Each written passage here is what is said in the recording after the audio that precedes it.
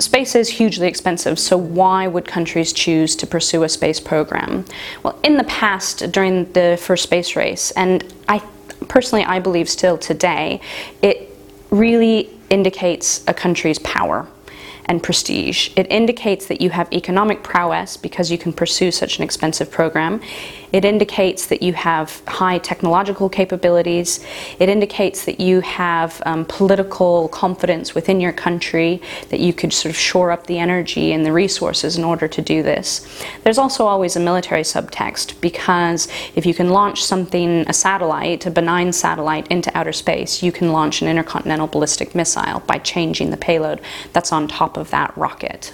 In addition, I think that what countries are doing when they pursue a space program is potentially tapping into something that's intangible and you can't really put a monetary value on, which is indicating to the world that you're sort of at the front of human activity, of discovering who we are, going out into the universe. So this very sexy and romantic and ambitious project that you are able to harness. The American moon landing was a political victory in the context of the Cold War. There was the bipolar space race going on between the United States and the Soviet Union, and the moon was sort of the unspoken prize. Having said that, the Soviets were investing more money into space stations, and after the end of the so-called first space race with the moon landing, the Soviets did carry on with their space station program and eventually launched Mir, which became a very prestigious space station. So it wasn't that after that moment everything just stopped. There were also 6 further Apollo moon landings, resulting in 12 American astronauts walking on the moon before they ended in 1972. But at the same time, the budgets for space exploration definitely went down after that point, and attention shifted elsewhere. By most accounts, the United States is still the world leader in space for a variety of reasons. For one, they have by far and away the largest civilian space budget. In addition, you have to think about what their military budget is in space, which we might not know all the details of. They also have a very robust commercial space sector. Having said that, it's worth noting both ways in which the United States program has, you could say, weakened in recent years, and also the rise of other countries. With regard to the United States, one big issue is that they no longer have the ability to put astronauts into space since they retired the space shuttle. They now rely on the Russians in order to get to the International Space Station, although they're hoping that their commercial companies that have government backing from NASA will soon be able to bridge that gap for them.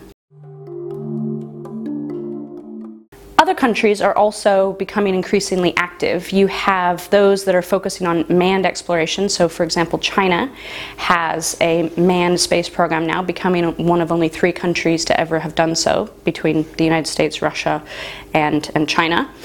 India has also expressed an interest in having a manned exploration program. A lot of countries are talking about going back to the moon, either manned or not.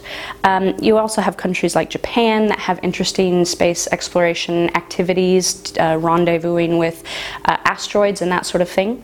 And in addition, you have countries that have a healthy, developing commercial space activities. So either the ability to launch their own satellites into space and perhaps build their own satellites, or at least the ability and the interest and the budget to buy satellites and have them placed into orbits, that they're building up their own space infrastructure. And a lot of countries have that now, given that we rely so heavily on space infrastructure for our day-to-day activities.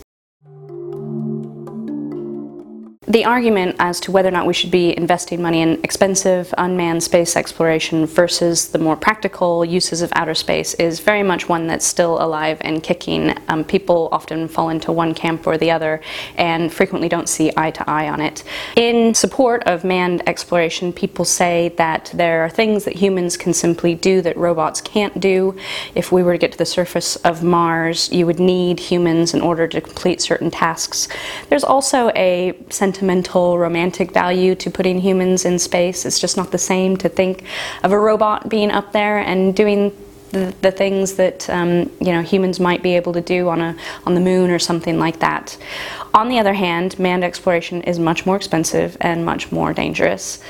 and those funds can be reallocated to robotic missions that it's argued can achieve a lot more for the same amount of money. To a degree, I think that some of the really practical uses of outer space, so for example satellites for telecommunications, is being filled by the commercial sector. So there's a lot of discussion going on about the moon right now. That's partly because there seems to be a renewed interest in going back there. China announced that they wanted to go back there, and then Russia has announced that they want to go back there. Why would we go back there? There are some people who say we should, some people we shouldn't. One of the things the moon has always been seen as is potentially as a launch pad onto further other planets. So if we were to go to Mars, it could be useful to use it as a stopping off point. Other people say we should just go straight out into space and leave the moon. It also has resources that could be potentially valuable. So helium-2 could be used as a fuel for furthering rocket missions. You could land there and sort of refuel. Also resources that might be able to be brought back to Earth. First of all, I think it's worth remembering that space tourism is not new. The International Space Station has been taking tourists since the 1990s. These were people who paid in the region of $10 million to go up for a week or so with the Russians, who are partners of the International Space Station. What's interesting about companies like Virgin Galactic is that as they lower the price and also shorten the amount of time in space, you're potentially opening up space tourism to a larger market. Still a very elite market given the prices that we're talking about, but a larger market. They have had a lot of delays. However, they were able to prove the concept of the plane in the earlier days, and so I do think that eventually it will start to happen. There's going to be a lot of safety issues, there's going to be environmental issues, there's also going to be legal issues. Do we treat these spacecraft as we would other spacecraft that go up into space for a longer time, or do they fall under different rules since there's only, I think, 6 minutes of weightlessness? Do they go far up enough for us to consider them to actually be in outer space?